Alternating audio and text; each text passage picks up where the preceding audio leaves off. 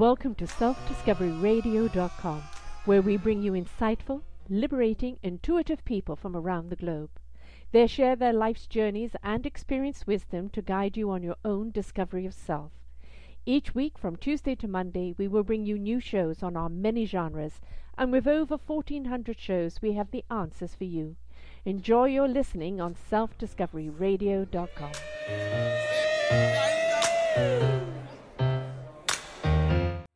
Good morning, good afternoon, and good evening, everybody. Welcome back to another edition of Their Story Matters. I am your host, Sarah Troy, and my guest today is John Osborne, all the way from France.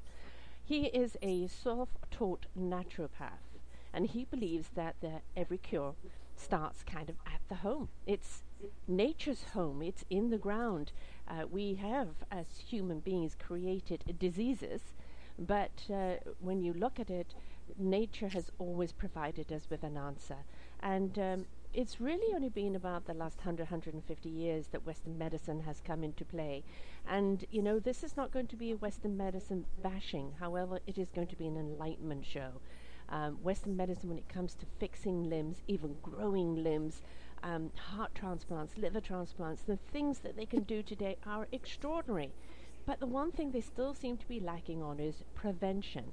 And when cancer has become as common as the common cold, I think we really need to be looking at what the issues are, because it wasn't that prevalent before. Why is it so much today? We're going to look at the diet, we're going to look at what we intake, we're going to look at our whole perspective on the way that we live, our lifestyle, and we're going to look at the simplicity of the things that can not only cure you, although we legally have to say enhance your health, but things that are just there right at your fingertips that can give you that better quality of health and kick cancer to the door or not even invite it in the first place. John is self-taught. He was an engineer by trade. Homeopathy, herbology, pyrotechnology, all sorts of things along here is something that he's discovered because it's become his passion. He's found treatments for severe illnesses like Alzheimer's and Parkinson's and stress, which, believe me, folks, has become a disease, arthritis, cancer, and other supposedly incurable problems. They are curable. We've got to change our mindset. Cancer does not mean a death sentence. It actually very often is not only environmental but an emotional disease, and we really have to change our emotion in the way that we live. So let's look at the industry, let's look at the solutions, and let's take this journey with John today. Hello, John. Hello, and that was a really good introduction. Thank you very much, thank you. Well, the thing is about diseases today is it almost has become a fashion accessory. Oh, I've got this and I've got that, and it's like, oh, poor you. And I think what we're looking at today is people not realizing that we are causing these diseases and disorders not only by the foods that we're eating, the products that we're using, but kind of the number one there is the stress that we're putting our mind, body and soul under, isn't it? We have to really think that, or remember, that our bodies are machines. They're actually the most effective and efficient machine ever created. Man's got nothing on this. But they were never created for doing what we're doing nowadays. The physical, the mental, the demands that we put on our bodies. We treat our cars better. Yes, we do. Yeah. Now, what we have to bear in mind all along the way here is that up until 1888, the monks and the witches who were burned they kept humanity alive. Mm-hmm. They kept the animals alive. Then a certain Dr. Bayer came along, and he rather nicked God's ideas, and he took the bark off a tree, took a patent, changed it slightly, took a patent on it, called it aspirin, and he opened up this Pandora's box, which is now the biggest industry in the world. That is the medical chemical industry. pharmaceutical. The pharmaceutical industry. Now, the pharmaceutical industry, besides being the most profitable in the world, it's more profitable than any bank, any petrol company. It is responsible for causing the problems.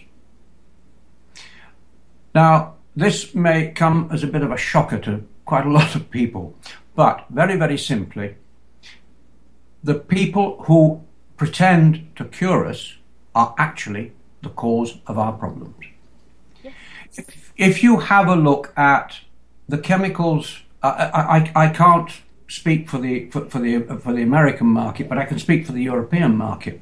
The chemicals which are added in totally unnecessarily, like BPA, bisphenol A, it's added into plastic to create cancer. Any plastic bottle which is raised above 20 degrees centigrade exudes a cancer-causing gas. We must remember that AIDS and Ebola were created by man. They were created so that they could benefit from this marvelous and enormous marketplace. But what happened along the way was, after Dr. Bayer, the Americans in 1988, I think, 98, I think it was, patented something called curcumin. Now, curcumin is a part of the root of the turmeric. You can't patent a natural product. Mm-hmm. That patent was then quashed thanks to the intervention of one or two high flyers like the Chinese and the Indian governments. And so the medical industry then turned around and said, well, there's nothing natural which works. And they have then, to cover their tracks, made great steps to promote turmeric, which is the spice you've got in your kitchen. Yes. Which has absolutely no benefit on its own because it has only 4% of curcumin in it. So what I'm trying to say is very simply that the chemical industry, medical chemical industry, has in its power the way to cure us, but refuses to use it. The reason why is simple: money. Yeah. Yeah. And so. That is always the problem. It's we've created the monster, and we've bought into the hysteria, and it used to be that cancer was such a rare thing. And now, as I said, it's become probably more common than the common cold. No, you're quite right. And it's it's become something that people are using as a tool. There's somebody I know recently that just said, I have cancer. The first thing I did was posted all the shows I've done on cancer. And every single one of these shows of people who have had cancer that found a natural resource to cure their cancer. It's their story of their cure, of them overcoming their cancer, right? Not a pharmaceutical way, their own natural cure. There is always a cure for something.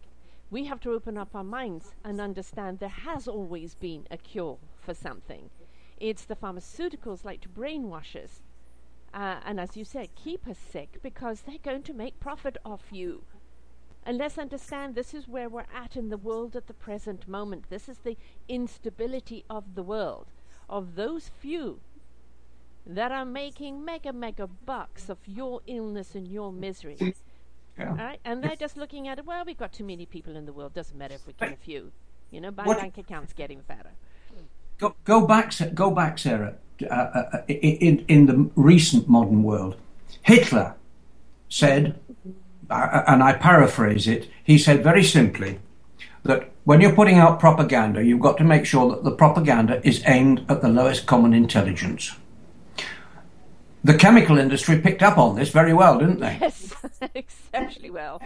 As did one of the candidates in America, political candidates, because we're seeing that in play at the present moment, and this is a prime example of people sheepling themselves and barring along, following the hysteria.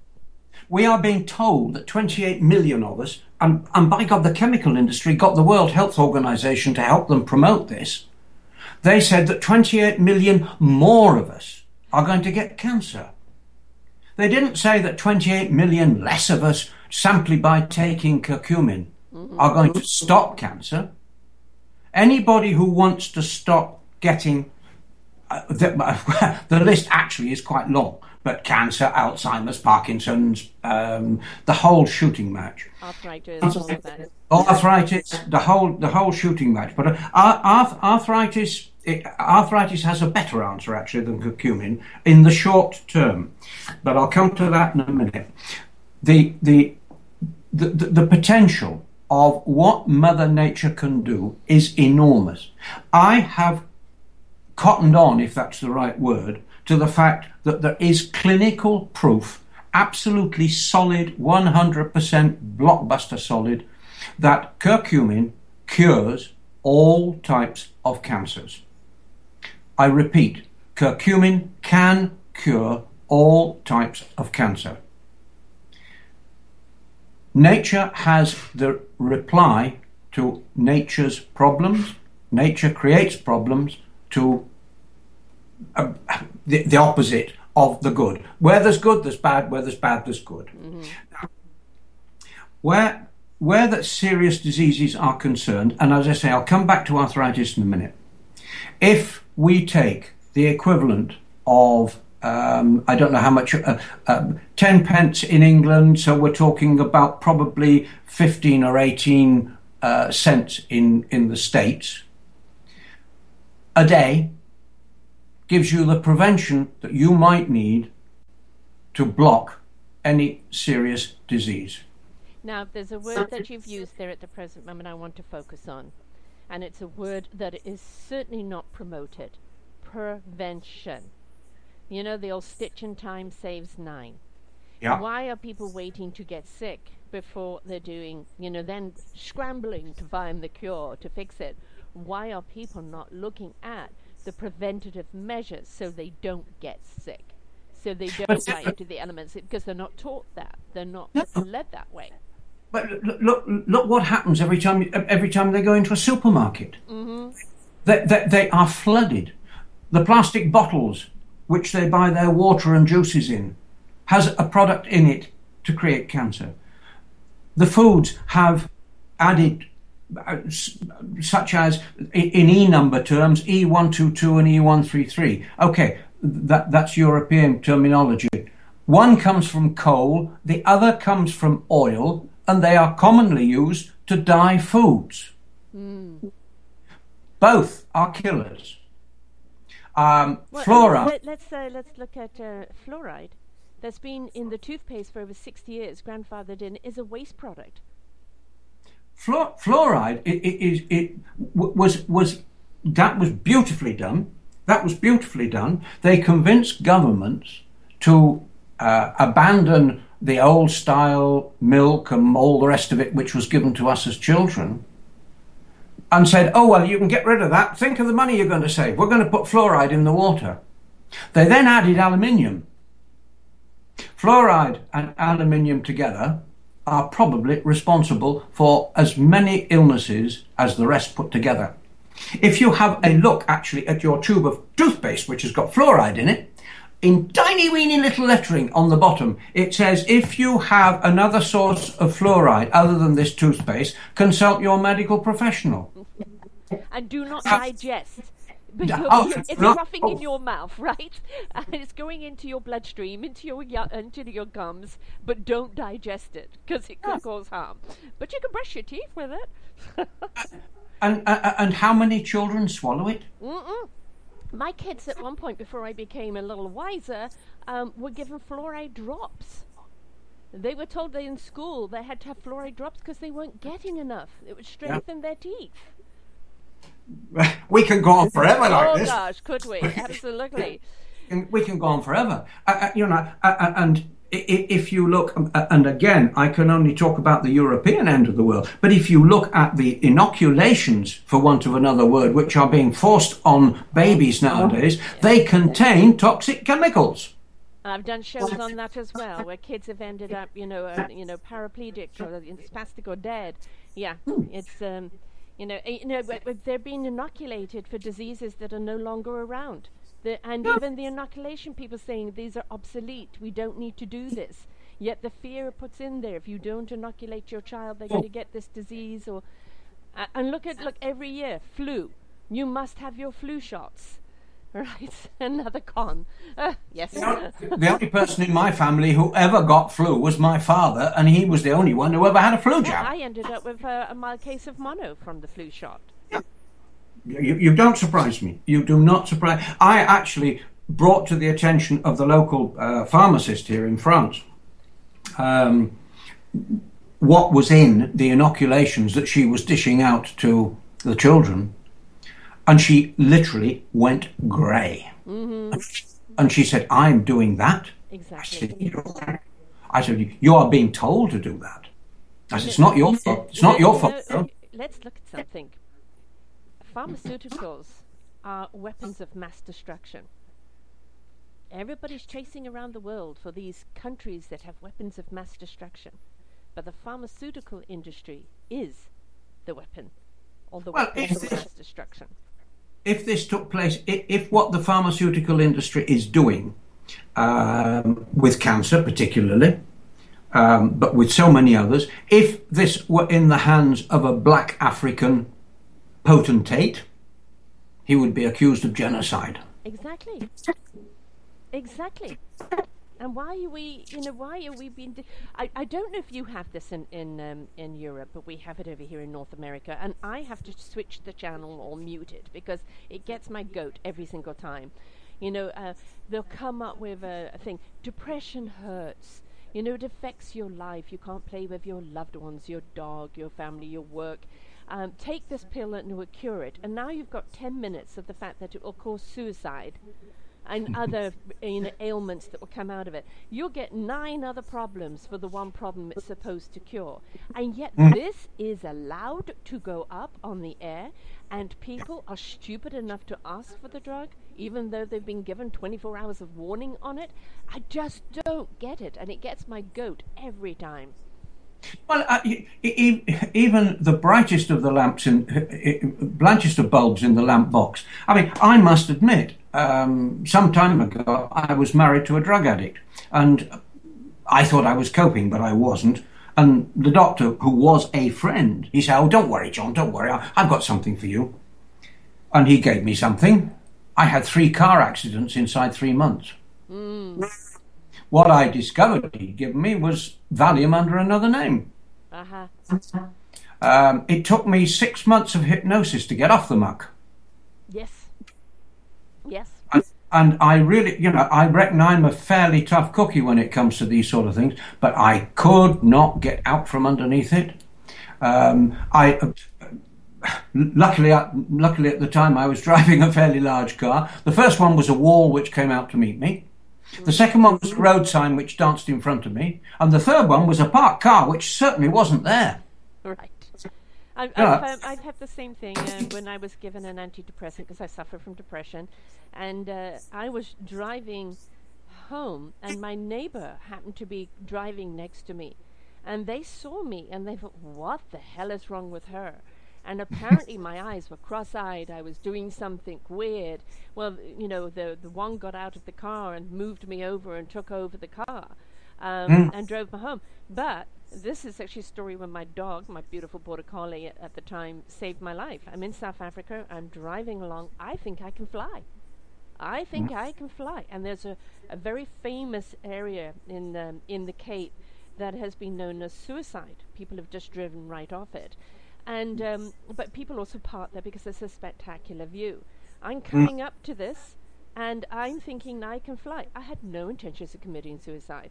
My dog barked at me. I barked back at her. She pawed me. I pawed back at her. She threw her whole body over on top of me, and I came to a stop with less than an inch on the side there, and kind of came to my senses. And, the drug was then banned afterwards, but that's, 40-something years ago. Nowadays, they don't ban it. It takes so much more to ban it, so many more deaths to ban it. They hold on for as long as they can, no matter what the data is, because they're going to make a profit out of it. No, but look at what happens to get a drug into use, onto the market. We have these wonderful bodies who are supposedly there to control the drugs. Mm-hmm. If you have a look at the account sheets of the likes of the big chemical companies, it doesn't take much investigation or understanding to work out how much money is used as inducements. The money which is used as inducements to the controlling bodies in each individual country. For sake of argument, here in France, the drug which was acknowledged to have killed 5,000 people, so taking French savoir-faire into account, probably that meant 25 to 30,000 people. That drug's still available. Unreal, isn't it? Yeah. Now, if you take, again, I can't take the American states, but I think it's a little bit rather like the EU as it is until the Brits tell it what to do. I'll give you the facts. 798,000 deaths considered miscellaneous. In other words, wrong drugs given, wrong operation given, misdiagnosed, in America only per year. Yeah, on the scale of population, that's about right for here. That's about right for here.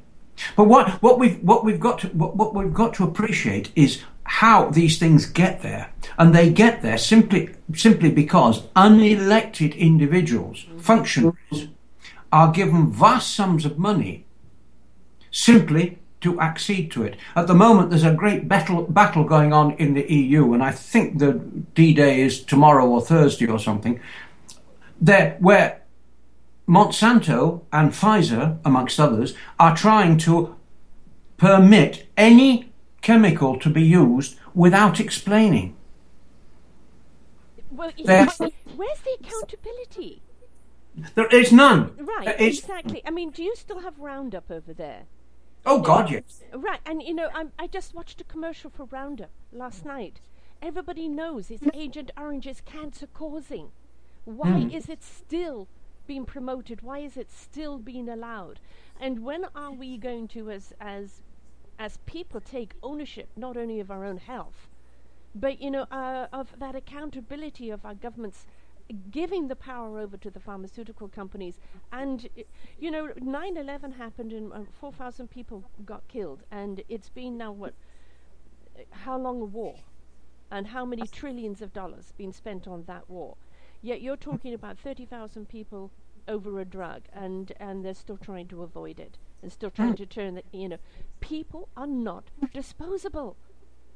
You cannot, just dispose of people to make a profit because you want to make a profit, or you want to thin out the herd.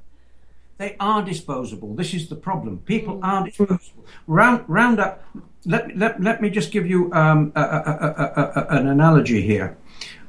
On Roundup, in last November, the University of Buenos Aires published a document concerning cotton. They did an investigation, and they found that in the Argentine, 80% of the cotton produced is from GM grain. The first thing that happens after the grain is put into the ground, it's sprayed with Roundup. It comes, when the cotton starts sprouting, it's sprayed with another toxic chemical, I forget the name.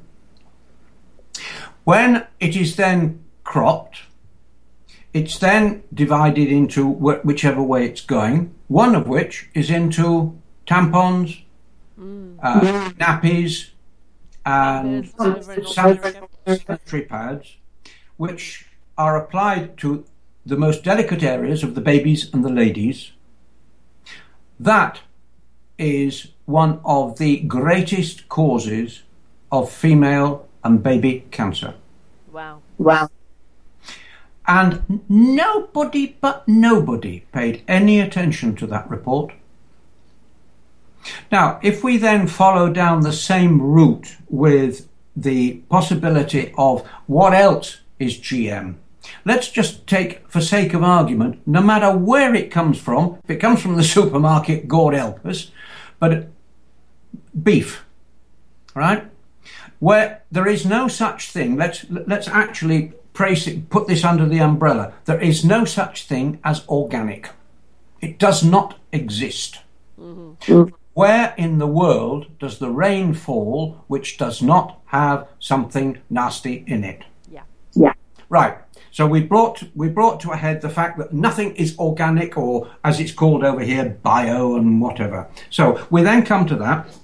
So if we take the best quality organic beef which we can buy, the chances are that those beasts have been fed on the 80% genetically modified grain which is produced in the world, mostly from Brazil and the Argentine. Egypt's joining the gang. The Chinese do goodness only knows what. That food is then just pushed into the system as organic at a higher price, and Joe Public laps it up. Yeah. You know something? How many movies have we seen, sci-fi movies that have shown mutation of humanity or making themselves obsolete? The androids taking over, and yet when we look at reality today and what we're doing to each other, what we're allowing to happen, it's bigger than any sci-fi we could ever write. Goodness me, yes. If you go back to the mad cow outbreak, which it affected most of Europe about 25 years ago, I forget the dates exactly. Yeah, it was in the 90s.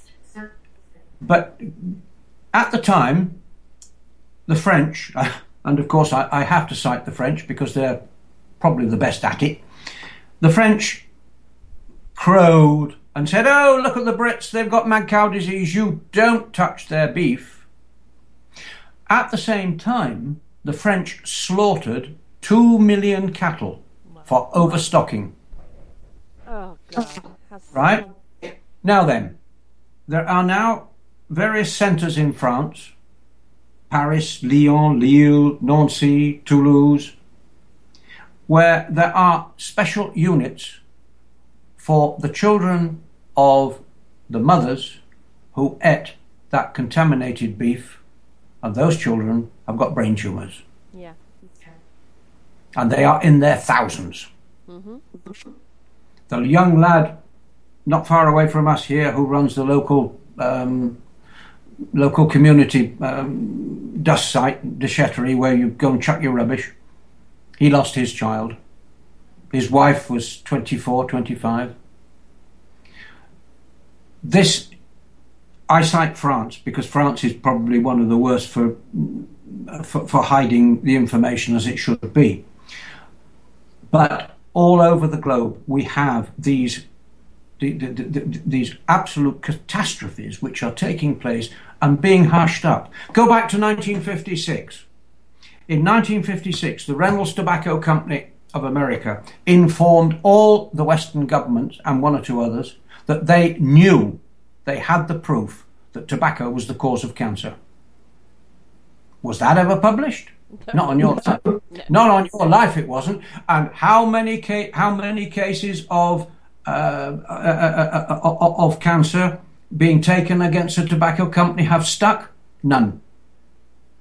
All of them have been thrown out on appeal, purely and simply because the governments were aware.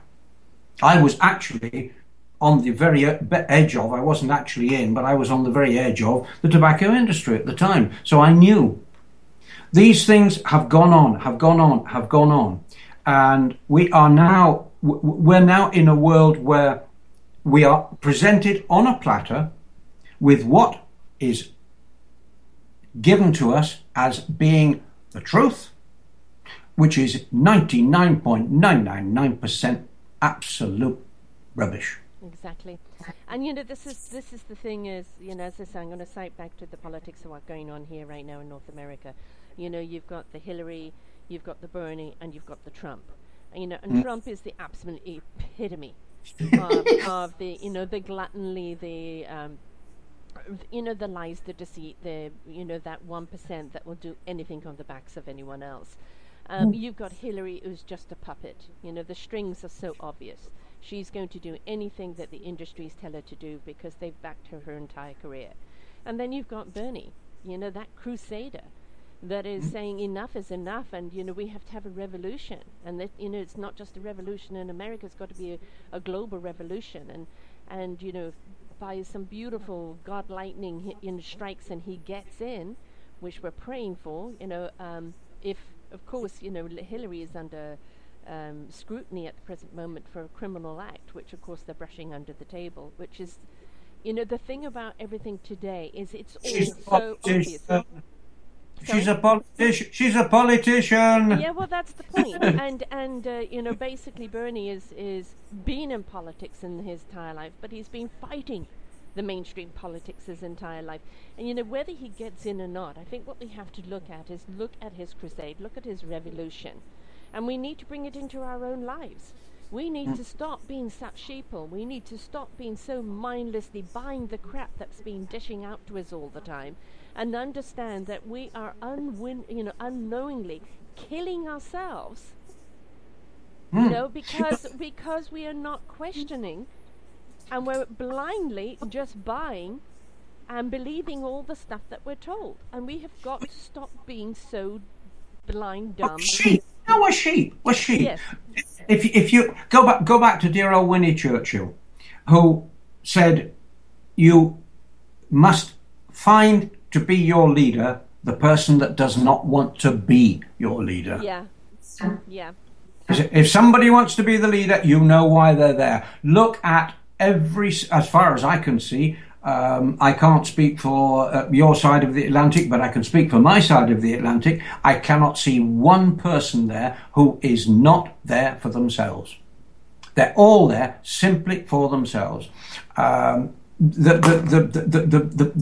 overall structure is there. I'm in it for me.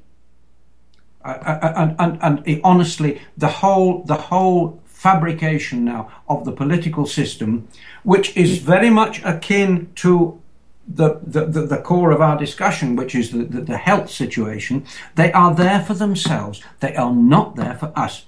Let's go back to the doctor. The doctor's training is to sell chemicals. He is trained. He goes through his 5 years of training, and he's told, if you find this symptom, you use this chemical. Right. He's not told, if you find this symptom, you've got to look at what the other things are which might help make it better. And this. Wait a minute. I just want to hear something. You use the word symptom. They never look to the root cause. Everything is symptom. No, exactly. Never ever down to the root cause of anything. Well, this is where I, as an engineer, I use the comparison. The engineer, when he hears something knocking in the motor, he's got to pull the motor apart to find out what's going wrong. Right. The doctor, when he hears somebody saying there's something knocking in my motor, he just pours a bit of oil on it. Take that, off you go, bye bye. Yeah. Now, and this is where, having had my training, my formation, I'm not alone in this, but I'm probably alone in sticking my head above the parapet a bit. That the general idea of finding the cure is an anathema to the medical profession. All they're interested in is selling chemicals. They're not interested. They're not given any training on any holistic or naturopathic medicine, none whatsoever. It's a lective, I think, of 40 minutes. And so when I remember when I first went to my doctor and I started talking about echinacea, and I would be on like 8 antibiotics a year, one thing after the other. My immune system was breaking down. Came from a family of cancer and heart, and it was just, you're going to go the same way. I chose another path. I got into homeopathic herbs and nutrients and things like that. And when I first told him about, the echinacea, it was hooey, this stuff doesn't work. I went back to him 8 months later and said, I haven't seen you. And I wasn't even seeing him with me, I was seeing him with my daughter. I haven't seen you. I said, well, I've been taking the echinacea and this and this and this. You should really know more about it. He said, no, it will threaten my job. Right? It will threaten my job. Sometime later I go in there, he's now telling everybody about echinacea. Right? And, this is the thing, they're taught that all of this, homeopathic herbs and everything else are the enemy, that are witch doctory. Well, as I said, you go back before 1888. The poor women were burned, and the men were just chucked out unless they were in a monastery. No, but coming back again to I said I would come to arthritis specifically, because arthritis is one of the problems which, when you look at the non-steroidal anti-inflammatories that they chuck at it, I don't know how many there are. I think there's probably about a couple of hundred. Every single one of those NSAIDs is detrimental to the body. Every single solitary one. There is not one which has a positive greater than the negative. Right. Then we look at how we can get rid of whatever is in the body which should not be there.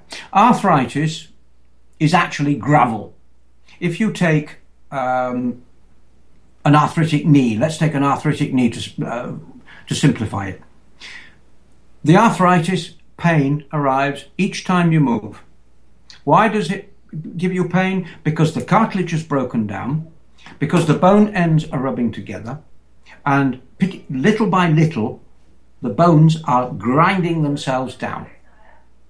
So, and especially in the aged, where the calcium is limited, the resistance to wear is limited, it's a snowball, it's a vicious circle, right?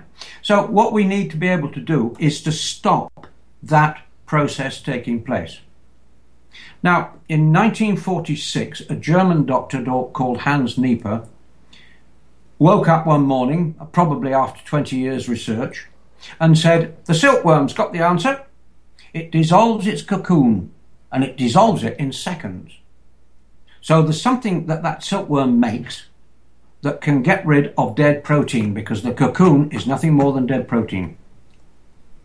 He then separated out the enzyme, which is known as serrapeptase, gave it to patients which he had in his hospital who had blood clots at the time. Blood clots at the time was his main target.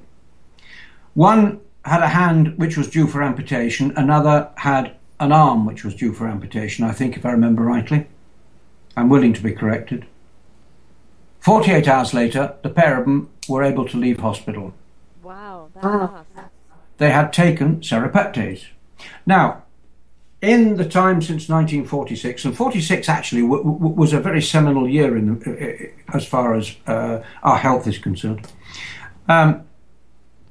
Since then, we've developed serrapeptase enormously, and now the serrapeptase that I'm very delighted to be able to say I'm responsible for is such that anything in the body which shouldn't be there, cholesterol, arthritis, blocked arteries, even the effects of a stroke, the effects of a heart attack, serrapeptase can relieve this problem and can ensure that a rapid return to health is on the cards. Now, this is clinically... So, I mean, this is a miracle. Is it a nutrient? Is it a herb? The No, how does it classify? Well, it's interesting. It's not classified. You can't find serrapeptase on any list. Because we have been trying to ensure that it is acceptable in any number of countries.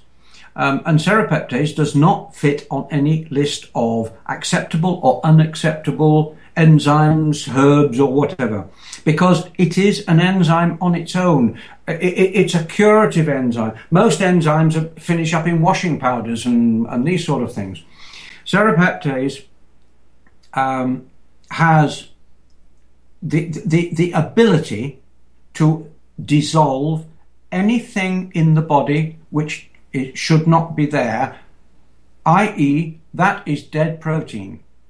Dead protein could be phlegm, could be ear, nose and throat problems, could be blood circulation problems, could be joint problems, could be any number of things. What it will not do, if you've got something like sciatica, which is a trapped nerve, tendonitis, which means that your tendons have been stretched or broken, it won't do anything in those cases. There are means of solving that. There are means of solving the pain, not getting rid of the problem. But if there is something in the body which should not be there, the use of a good quality serrapeptase, which does not have other ingredients with it, 99.9% of the serrapeptase on the commercial market today is rubbish. I'm terribly sorry to say it, but it is.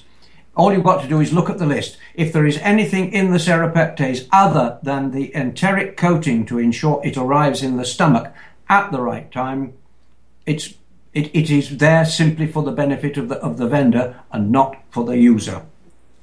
Now, if somebody has, we're talking about arthritis and the protein, but there's this new thing called fibromyalgia, which I have, which is like a form of arthritis. You have sent me some products which I'm delightedly taking right now, and a little too soon to kind of see the huge results yet. But how does it help this new phenomenon of fibromyalgia, which seems to now be an epidemic? Well, fibromyalgia, and my wife had a really bad time with it. And this actually, her problems have resulted in enormous amounts of intelligence, if that's the right word, for us now of how to deal with these severe problems.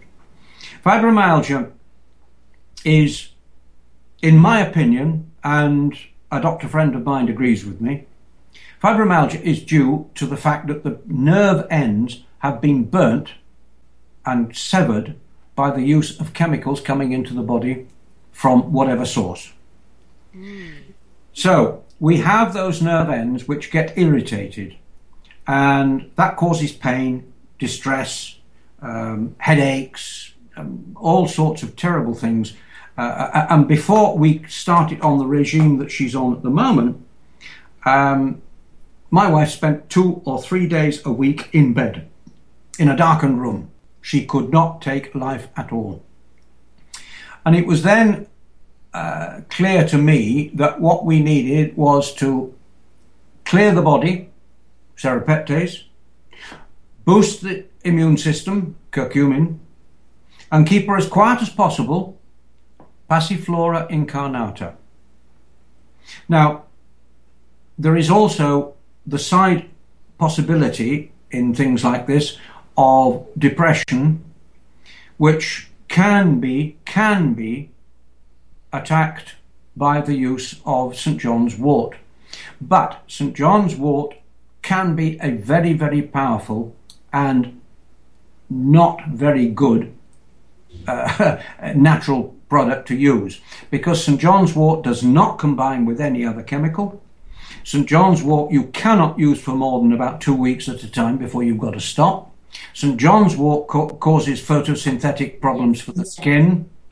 So you need to be very, very careful. So before you even start looking at that direction, you must come back to Passiflora incarnata. Now, the easy way of describing Passiflora incarnata is it's Valium, but natural. It doesn't have any side effects. Well, it does if you take too much. You get sloshed. The overall effect of Passiflora is, or the reasons for the overall effect of Passiflora is unknown, because it has 2 basic attributes. The first one is, if you want to go to sleep, you take 1 or 2, probably about a gram of Passiflora, And 20 minutes later, normally you nod off. If you don't, you can always take more. If during the day you are highly stressed, or not even highly stressed, but if you're stressed, you just take Passiflor. It clears your head, allows you to think, and without any side effects at all. And when you don't want it, you just drop it. It's not addictive, like Valium and diazepam and all these other ones. It is simply just something there which helps you get through the day if you need it. We've got to remember that going back to the 1950s, Valium was sold for students to reduce their stress levels. It took, in many countries, acts of parliament, legal acts, to have this blocked. Nothing was ever done to promote the benefits of Passiflor incarnata. Valerian is another possibility, but frankly, Valerian is not as effective, and the taste is awful. Chamomile is another one. Frankly, about 10% of the effect of Passiflor. And what we find on the commercial market these days is that most of the products are available are a mix of the three. Now, I personally do not know, and nobody's been able to tell me what's the effect chemical effect if you mix the three together. And I have a sneaking suspicion it nullifies it. Right. Because I've had a look on, I've had a look on the market, and I've spoken to various people who've been taking the mixes, and they say, well, it doesn't do anything for me. And I'm quite certain that the reason for that is that the combination of the three is a negative result. Yeah, and they counteract each other, don't they? I mean, they seem to. Now let's just go into Cocorum, and cancer and Alzheimer's. I recently did a show on Alzheimer's and recognizing dementia and Alzheimer's, and of course this seems to be very much on the increase as well. Parkinson's, another one that we're seeing so much of an increase. All of these things that used to be so rare are now all increasing. And a hell of a lot seems to be to do with the inflammation in the body, and the lack of flow. I know that the brain has to have those neuro whatever you call them, going right through your body in order for your body to work, and it's getting kind of cut off somewhere. That flow is not running through the body. So how does the Cocorum help these things? Is it through reducing the inflammation? Sarah, can we stop there? Can you cut? Hold on. Okay. So is it because of the inflammation in the body? What I am about to say is backed partly by clinical evidence and partly by the results of what we have done here. Okay? Normally I stick very much to what is available on the National Library of Biomedical Information in America, i.e. published clinical papers. But what we've done here leads me to believe that there are other things one can do. It is known that curcumin passes through the envelope surrounding the brain. It is also known that serrapeptase passes through the envelope that surrounds the brain. That's why serrapeptase is absolutely wonderful to be taken after a stroke. Now, what we've found, and I believe, it wants clinically proving, but I believe I'm not far off the track here.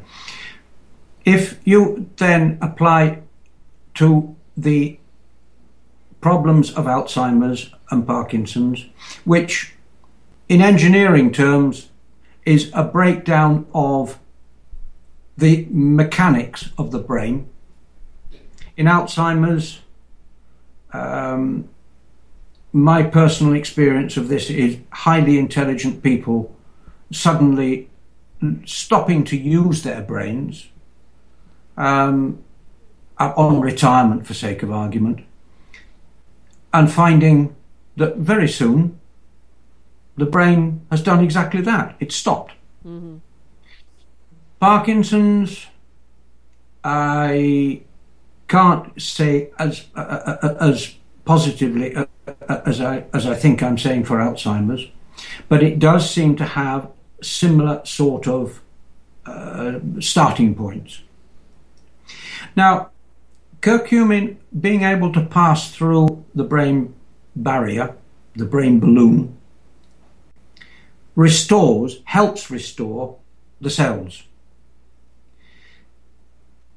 Serrapeptase, at the same time, helps clean out the dead cells. So I believe, and I repeat, I am willing to be told that this is wrong. Would love to have it being proved or disproved, that the combination of the two together is of great help to boosting the benefits and diminishing the negative effects of both Alzheimer's and Parkinson's. It's a known fact that curcumin on its own does give enormous benefits to Alzheimer's and Parkinson's and one or two other things.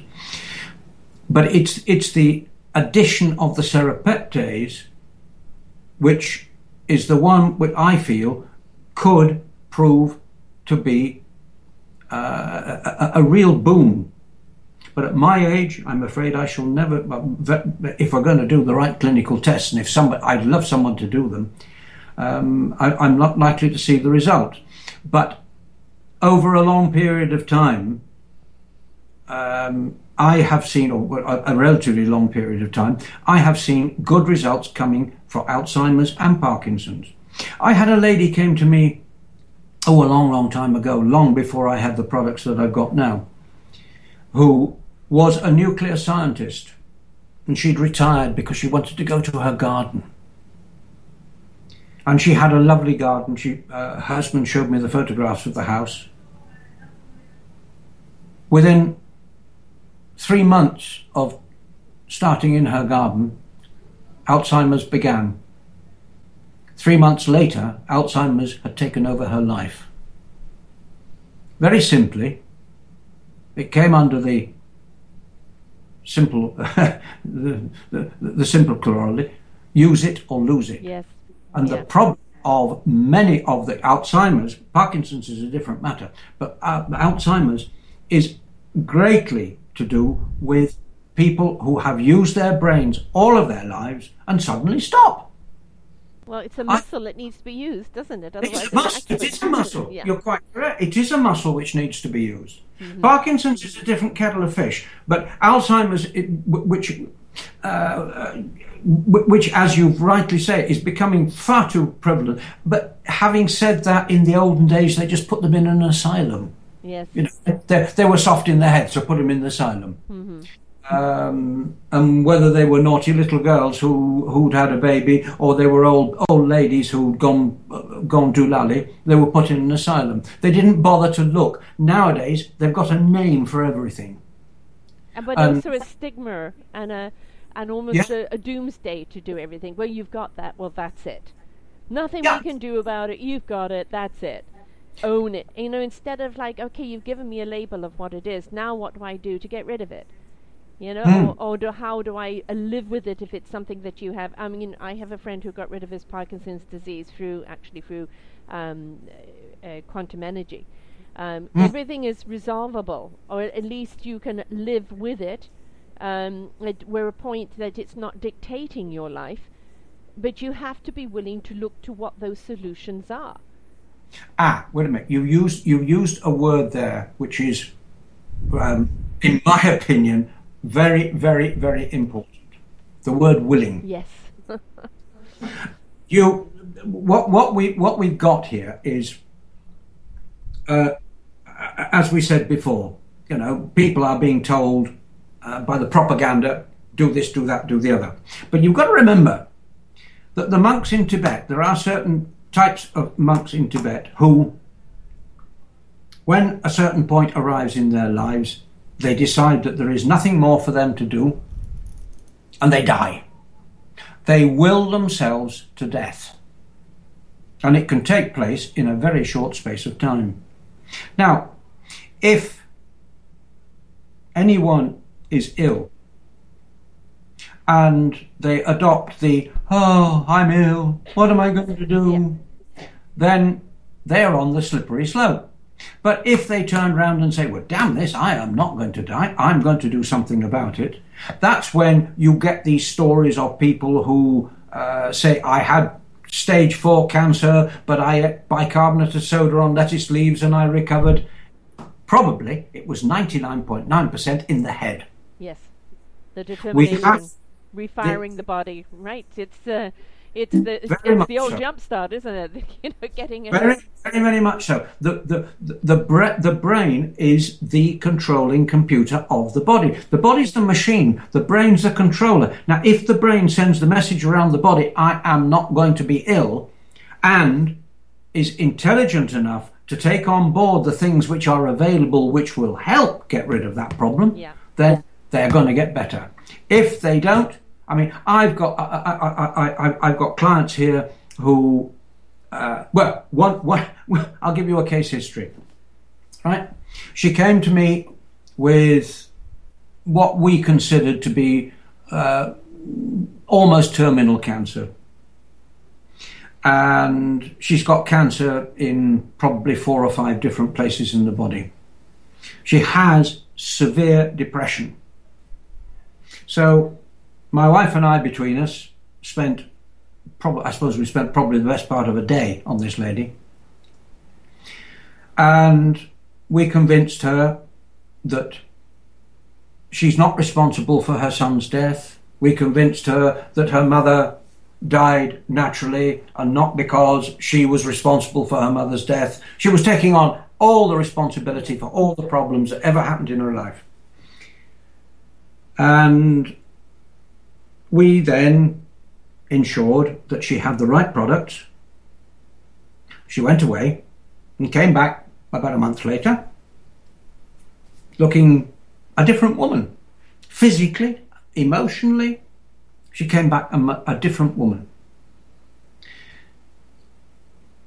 2 months later, after another 2 or 3 visits, because she used to buy a bit of curcumin, a bit of serapeptase, rather than buying a lot at the same time, one day her husband came alone.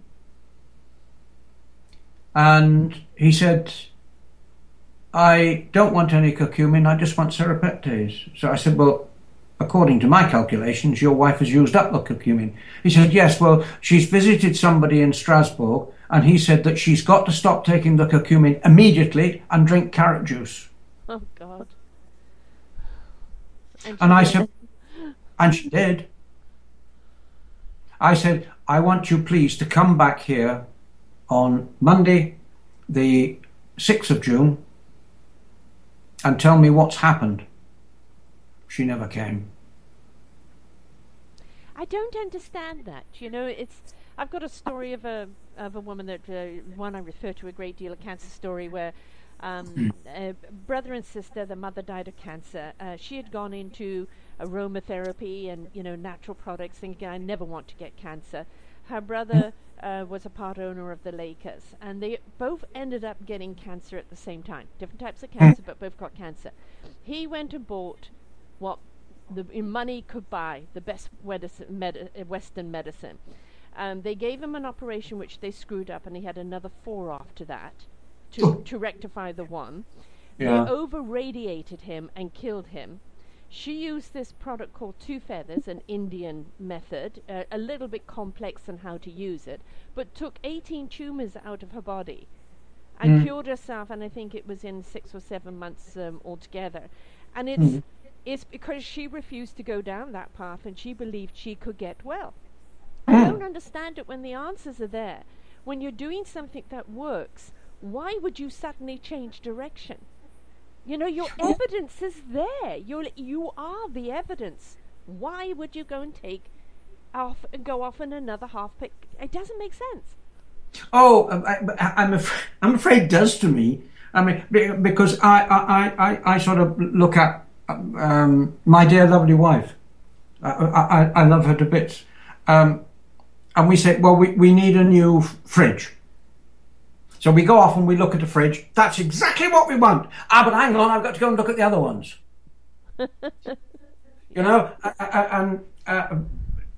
It's not specific. It's not specific to the ladies. It's there generally.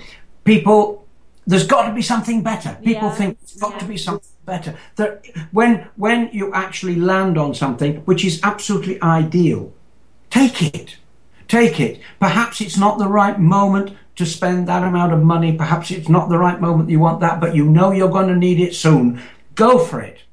And stop second guessing, right? Stop second guessing. Absolutely. And if we come back to this business of, oh, I'm never going to get cancer, the problem is that most of us, if we follow the trend we're going on now, are going to get cancer.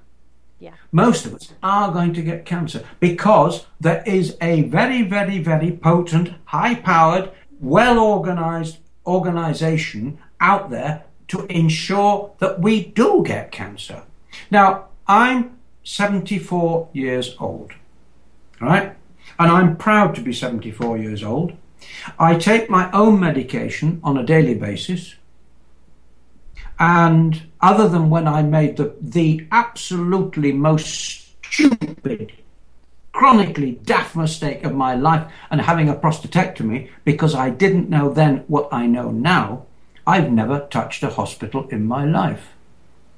I had a prostatectomy because, and I'm going back, 20-something odd years, there were no indications, physical, medical or anything, other than the fact that I had frequency, burning, pain, all the symptoms. And I finished up actually asking a friend of mine who was a nurse to steal morphine for me. I couldn't take the pain. And she found me a hospital bed and I admitted myself. When I came around, the surgeon said, I've saved your life. He said, if you'd have gone on for more than a week with that, you would have been blocked. Your prostate was so big it would have been blocked. And it's going to come back again in about a couple of years. Well, 2 months later, I was in a worse state. And that was how I found serrapeptase. Now, basically, what I'm trying to say is we have the chance to look, to search. Mm-hmm. And because I'm an inquisitive so-and-so, I looked and searched. I spent probably the equivalent of about $15,000 to $20,000 looking for my cure. I just tried every single solitary thing. But when you come back to it, what is happening to us in the world, and I'm sorry I've gone a bit off the track here, but what is happening to us in the world is we are being told what we must do, not what we can do, what we should do. And we're what we thinking for ourselves. We're not thinking for ourselves. No, we're allowing everyone else to think for us. No, absolutely. And you know, I mean, as you know me well enough, I can go on spinning these yarns from now until the next weekend. But what we've got to do is we've got to start taking responsibility for ourselves. We've got to start taking responsibility for what is happening to us. Because what is happening to us is we are being treated worse than any low-cost airline. Cattle are herded better. And we are being herded into the things which are completely and utterly wrong for us. Look at what you see on the television. You see on the television, this product is fantastic, 99% better than whatever it may be. And then you look at the tiny weeny writing on the bottom, which is whizzing through so fast, which says this was compared with a load of rubbish 10 years ago.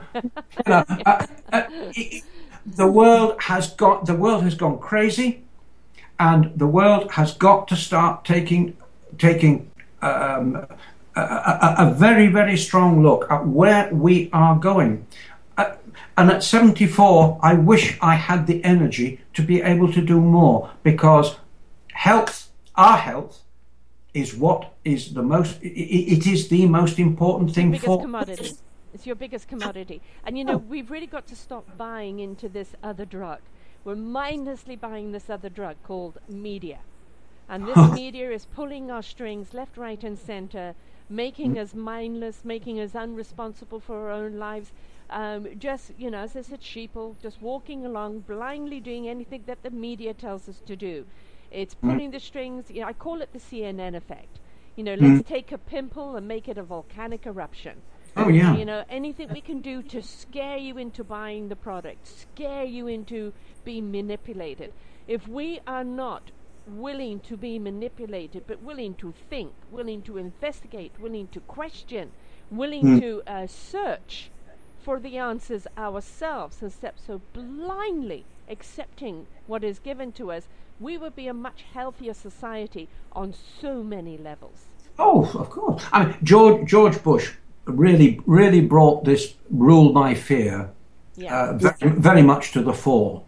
Whether on your side of the Atlantic, of course, there are other influences, but where fear is concerned, all I can say is that now there are very, very few people who are not ruled by fear. Yeah. We took an aeroplane last week. And I have to say, I sat there and I thought, I wonder if there's a bomb on this plane. I mean, it is absolutely ludicrous. Yes. It's absolutely ludicrous. Now, as I say, I reckon I'm half intelligent.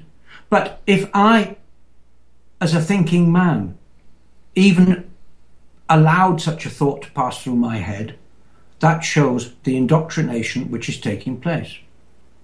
And what we've got to do is we've got to come back to the origins of another good old Winston Churchill saying.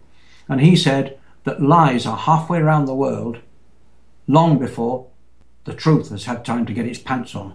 Oh, a good saying. And that is so utterly true. It's if we aren't buying so willingly into the fear and the hysteria, if we weren't so willing to damn someone, to condemn, to judge, to be critical, which we seem to be so willing as a society, instead choose to actually understand the whys, the question, the what fors, that stress that we put upon ourselves with either overwork, over expectations, society's dictation, this trying to be everything, and never pleasing anybody, because the only person you need to please is yourself, and when you're abundant within yourself, your cup runneth over. We've become these victims, and the only people we have to blame are ourselves, because we gave them the power. All of these pharmaceuticals, all these governments, all these dictators, this 1% that's around the world, they're laughing at the idiots they've made us become. Well, do you want to be an idiot, or do you want to step in and take ownership of your own life, mind, body, and soul, and start standing up for yourselves? And if everybody did that domino effect, we would soon tilt to the scale again. But it's got to be up to us. We have to be the change we see. Absolutely. No, I mean, where is the future for the children who come home? Oh, I've got to have a new mobile phone. Yeah. My friend Sandra has got a new phone. I need a new phone. Oh, right, yeah. How much is it? Oh, $500. Oh, no problem. Check signed. Where are we going? I don't know. But it's scary. It is scary. It's scary. There's another problem there, a health problem that is happening, another new disease that we're doing, with everybody's head being so forward. That extra 46 pounds that we're putting on our neck now. We're cutting off that circulation. We're cutting off that brain waves electron going through our body that feeds the rest of our body. And now we're creating more diseases because just the sheer posture thing by being slaves to these phones and things. And it's like, folks, you think this is making your life easier, but all it's doing is digging you an early grave that you're unknowingly digging for yourself. Mm-hmm. No. I mean, I spend my time repeating how people can keep themselves fit and well, and I'll try and do it now, here and now. Right. The first thing is diet. We in Europe, and you as an English lady will understand, a Mediterranean diet. A Mediterranean diet can be described as the GI diet, the glycemic index diet, and you'll find it on www.gi.com. That tells you what are good foods to eat and what are not good foods to eat. What it doesn't tell you is how to get them. Because how to get, let's take fish. If you buy farmed fish, you buy an overdose of antibiotics of fish who've eaten their own feces. If you buy fresh vegetables. All right, folks, we are back. I'm sorry about that. A lovely internet cut off there. And John was talking to us about the right diet. Right. I think if we look at the Mediterranean diet, which is fresh vegetables, fruit, and so on and so forth, or for reference, the GI diet, the glycemic index, www.gi.com. It's not the be-all and end-all, but it does give you indications of where you can go for the best and the worst, and some of the things are quite surprising, actually.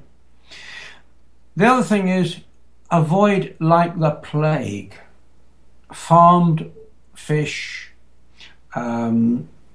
meat which comes from the supermarket. Do try and find meat which comes from a known source. It's all going to be contaminated somewhere along the line, but we've got to diminish the quantity of contamination. That's the problem. If you look at farm fish, imagine they're all in a cage, whether it's on land or in the sea. And if you want to see the effects of this, just take a look on your internet browser at the coast of Chile, where they've been rearing the salmon in the nets for the American market. The coast of Chile is dead. Absolutely dead. They've had to move the nets something like 50 miles out to sea. All they're going to do is just kill more. It's awfully difficult to eat well. Organic doesn't exist because there's nowhere in the world where the rain falls which hasn't got chemicals in it. Except for the fact that it's not added chemicals on top of that. Point taken. And also organic has to be, in round figures, at least 20 miles away from the nearest chemical farm, and the ground should have been left for 3 years without being touched. Mm-hmm. Where are we going to find that? We ain't. So we've got to try and really sort of walk between the thistles, and it's not easy. It is really not easy. We go back to the old wartime slogan of grow your own. And even that's not bright, because you're going to have to use slug killers and all the rest of it to get rid of the pest. But that's as near as you can get. Well, it's also about detoxifying your body, isn't it? It's, it's simple things like lemon water first thing in the morning a few times a day. Get the toxins out of your body so they're not, staying in there and doing the damage. So you're going to take some toxicity in, you can't avoid it. But if you can start flushing it out of your body, it's not sitting there waiting to find a home. This is very sound advice, actually, and I really heartily agree with you. The basis, I use milk thistle, because milk thistle cleans the colon, the kidneys, the liver. It's ideal for drug addicts. For people taking a lot of medication, it's ideal. It really does help in cases like that.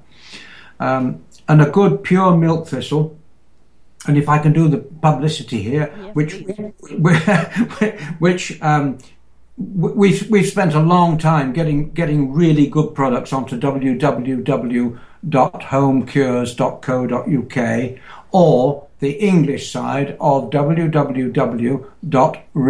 R-E-M-E-D-E hyphen naturel, N-A-T-U-R-E-L.net, because that has French for the Canadians and English for the rest.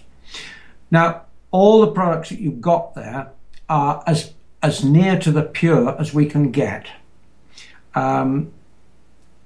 I can't say that they are really, really, really perfectly pure, but we've got to try and do our best to get as near pure as we can. I mean, for sake of argument, I used to have a whole list of really good creams, and I sourced the base carrier cream. And one day I put the order in, and they took the money, and then they said, you better understand that we've added a cancer-causing chemical to it. Why? Why? Honestly, they used the name. They used the name, and I can't remember what it was. But it was a cancer-causing chemical. And I said, for goodness sake, what the heck do you think you're doing? Well, we can't buy it. We can't buy it as it was, Paul. And what's happened is in the European market, anyway, you cannot get, unless you specifically order what you individually, and that requires something in the region of a ton, you cannot get base creams which do not have chemicals in them, industrial chemicals. You cannot get natural base creams. So anyway, back to the food. We are trying to do our best to tell people, just look at the list of ingredients. And there's one golden epithet. If you don't understand one of the names on the list of ingredient, you can be pretty sure that it's not a natural product. Yeah, exactly. And so, you've got the Kukurum. You have all of the products there. And, what would you have people take as, as an introduction, as a base, 3 or 4 things that they would need to kind of start off with, in what balance, in order to kind of take somebody who's healthy, or even 1 or 2 little problems. What would you suggest? I would, well, the first thing, as I've said before, and I say again, and I will say until my dying day, take curcumin every day. Because how they found curcumin, which was simply by looking at the places in the world where there is no cancer, Alzheimer's, Parkinson's, AIDS. Well, AIDS is very much a Western problem, and arthritis. And they looked at the areas, and they were the areas in India and China where the main diet was curry-based. Mm-hmm. Curry, Indian food, curry-based. And it's not the curry which is the dictating factor. It's the fact that curry to turmeric, curcuma longa, has 4% of curcumin in it. Curcuma longa has 4% curcumin in it. So if over the generations, 5, 6, 7 or 8 generations, the family has a weekly meal of curcumin in turmeric, then their immune system has been boosted. We in the West don't have that benefit. We ain't been eating that stuff. Right. So we got to have the pure curcumin. Now, if we take minimum of 2 capsules, 10 cents, 15 cents a day, better for if you are in good health, take that every day, and you lift your chances of resisting cancer, Alzheimer's, Parkinson's, AIDS, Ebola, whatever it may be. AIDS and Ebola being man-created, you lift your chances of resisting those diseases probably 80 to 90%. Wow. On an irregular basis, I suggest you take milk thistle to clean the body out of the heavy metals, the things which are arriving sneakily and contaminating your liver, your kidneys, your colon. Just give it a good clean out. And there's another thing as well, and that's the fact that constipation is a problem. A lot of people have problems with constipation. Now, on www.Remède Naturel and Home Cures, you'll find something called Constipation Bye-Bye. Now, that is psyllium husks. Now, psyllium husks are fantastic if you've got diarrhea, dysentery, or constipation. IBS? No, IBS is very much a serrapeptase department. Okay. It's very much in that department. What it does is it does clean out the system. When I say no, perhaps I was a bit premature. It may do, but I have no evidence to that fact. Okay. Serrapeptase, I do have evidence to that fact, and curcumin, I have evidence to that fact. But an irregular dose, frankly, there are very, very few things, except after a blood or urine test, you find you are deficient in something and you need vitamin C or vitamin whatever it may be, take it. Why take it if you don't have to? Mm-hmm. Why just toddle along to whichever shop you're going to go to, who are selling rubbish imitations and taking your money when you have no reason to take anything. I have people saying to me, oh, I need vitamin C, oh, I need this, or vitamin D, I need this. I said, where's the evidence? Well, have you had a urine test, which is better than a blood test? But have you had a blood test or a urine test? Are you in the norm? Yes. Well, why take it? Why spend your money? Yeah, well, your body just pees it out anyway. Yeah, the body's just going to chuck it out. And in some cases, the body is going to get ill because you're overdosing on it. Mm-hmm. Magnesium and these sort of things, you're going to get ill. So basically, we need to as you said earlier on, my dear lady, we've got to stop listening to the propaganda. We've got to make the decision for ourselves. Be your own investigator.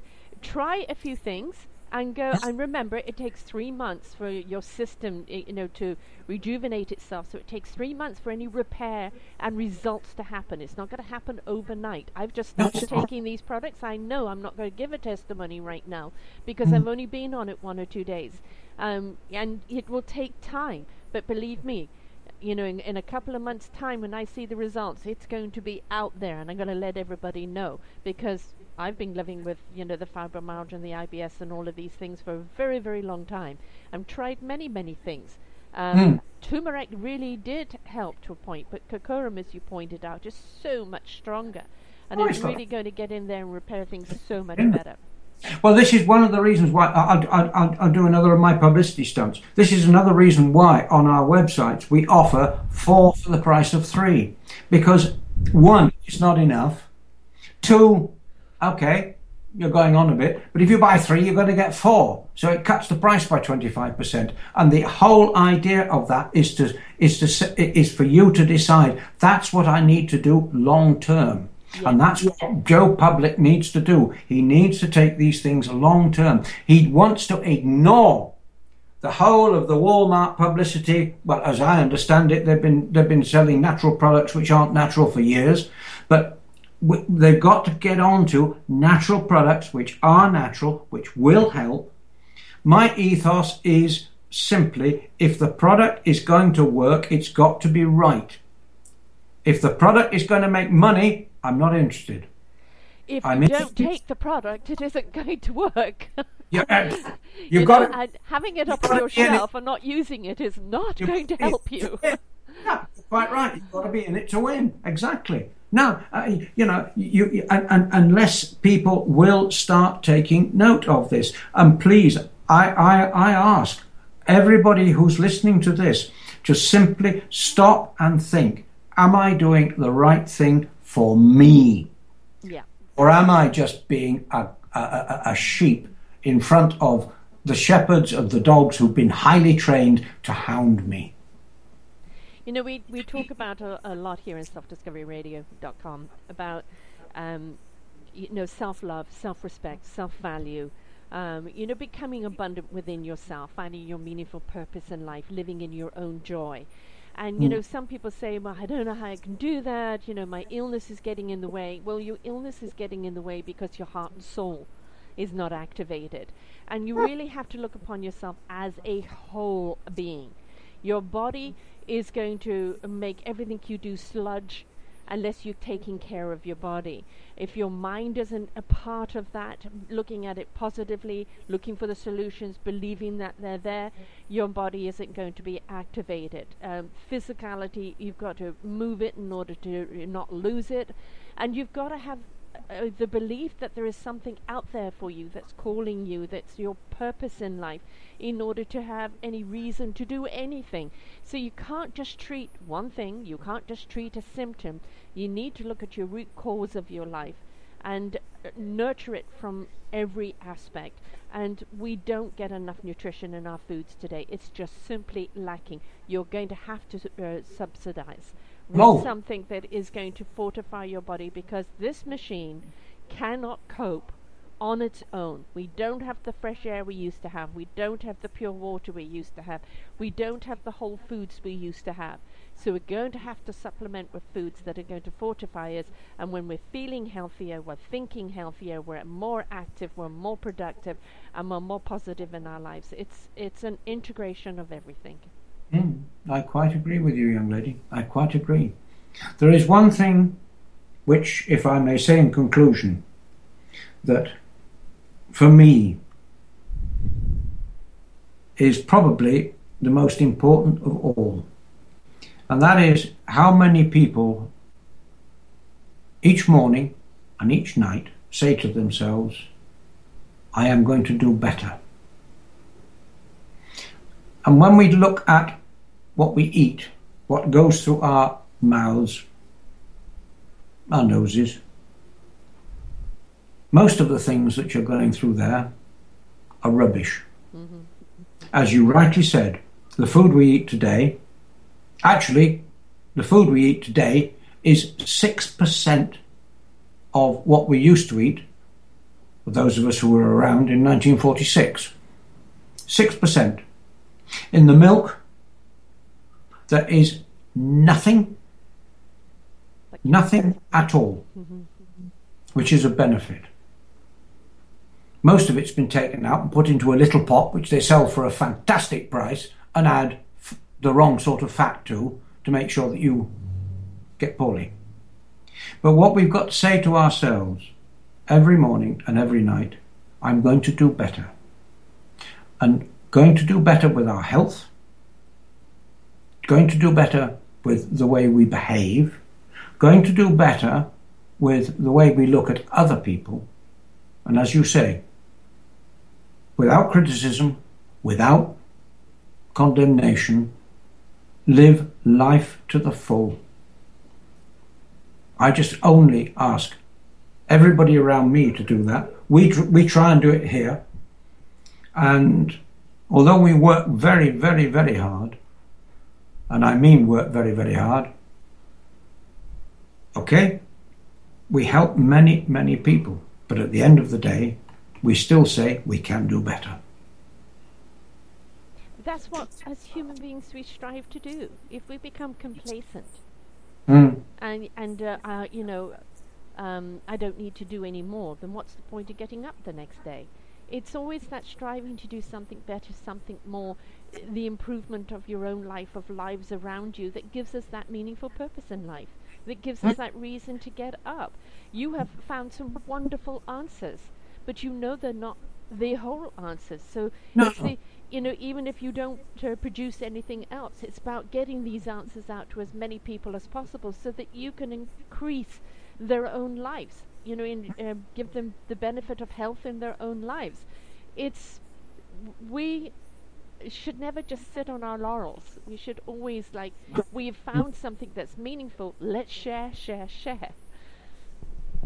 No, but what we have to do and I said I would love, for sake of argument, somebody to take up the test of serrapeptase and curcumin in things like Alzheimer's and Parkinson's and whatever. But what I would like to see is the turning against the machine which is being used to convince people that what is good is not good. Mm-hmm. There was a recent publication, middle of last year, I think it was. There was a paper issued from a Swiss university, highly respected,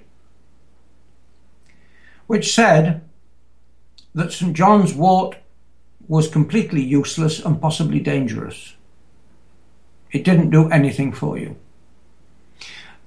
I looked into this and I found that the backer, the provider of the money, was a chemical company. Yeah, of course.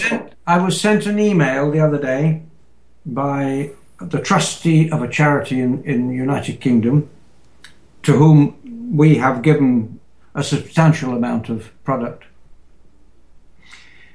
And he showed me an email which showed that Brighton University had, with the aid of Cancer Research and one or two other bodies, been given £160,000, I think, which is the equivalent of about $250,000, to research if there is the possibility of curing cancer.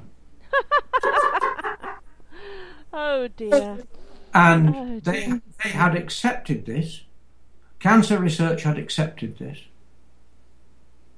I won't support that, I'm afraid. You know, people that come across with any of these, you know, will you support cancer? No, I will not. Oh. I will not support the cancer research. It's just a delay. It's just a wool over your eyes. There is plenty of other options that cure cancer. There's plenty of prevention for cancer. I rather put my time, my effort, my money, my support behind those solutions that are already there than you trying to capitalize and pull the wool over people's eyes and saying you're researching it. We know what causes it. We know how to cure it. Let's get on and do it. Let's get on and do it. Exactly. Well, I can't remember the figures exactly, and obviously we're on air, so I've got to be a bit careful. But I did a little bit of research last year into the American Arthritis Association, which, if I remember rightly, and I'm subject to correction on everything I'm about to say,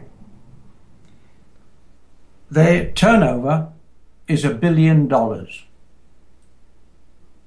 Of which, I think I'm right in saying, 8% goes into research. Mm-hmm.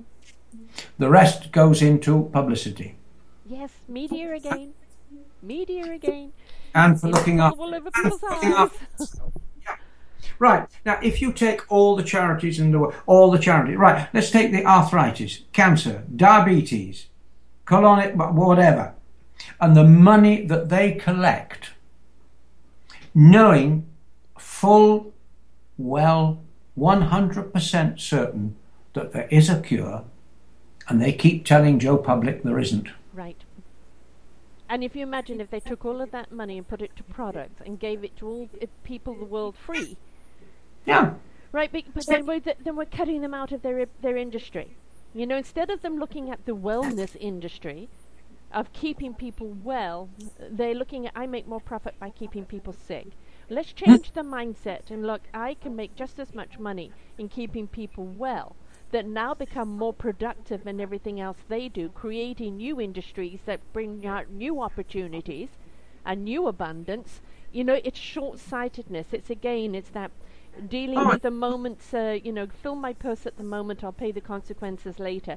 There's far too many consequences that are happening in the world through that kind of decision making that's been made in the past and being made now. Going back into history, and I've lost it. I lost my old computer, and a lot of information went with it. But on that was a paper which came out of the United States, I think about just before the turn of the century, which said that if doctors would prescribe curcumin and serrapeptase you could close 50% of the hospitals in the Western world. And you see, there's far too much money to be made in that. There's money to be made in sickness. What chance? What Yeah. chance, I ask? Yes. So again, it comes down to us as individuals, and at this closing, if you want to be well, your health is your responsibility. There are course. plenty of answers out there. Excuse me. You have to be willing to try things. You have to be willing to believe in them. You have to be willing to do the due diligence and see it through.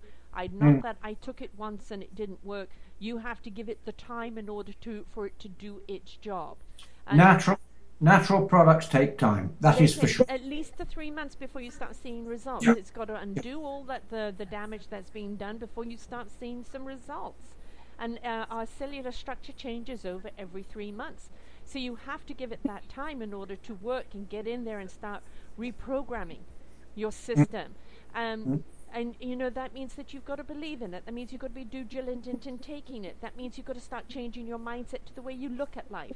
There's so many things that you've got to do. It's not like, well, I'm going to take it and dare it to work. I'm going to believe that it works, and what else can I do at the same time to improve my own life? Stop giving your life over to the pharmaceutical world. Start taking ownership of your own health, using whatever means you can, and start being your own owner in your own life and your own decision making. Would you like to close this out with something, love? I will do that with pleasure. First of all, I would like to thank you very much for giving me this chance to air my weird and wonderful ideas. Wonderful but true. But above all, I would like to be able to say to people, please, there are ways and means. I haven't swallowed the book of knowledge a long, long way, but I have over 50 years of experience of digging in and knowing what works and what does not work. All I can say is, if anybody needs help, please come through to me through either of the websites, www.homecures.co.uk or www.remede-naturel.net, which has both English and French. All you've got to do is click the flag at the top, English or French. Give me your problems. If I can give you the answer, I will. If I don't know the answer, I'll try and find it. And if I can't find it, I'll tell you. Sorry, folks, John got cut off there. Internet, don't you love it? Don't forget to get hold of him at homecures.co.uk. All of the answers are there. He's absolutely driven by the passion to make you well, to have you educated on what's going on in the world to do with your health and products that truly do help you. Please do reach out to him. He will be able to help you. That conviction is there. homecures.co.uk.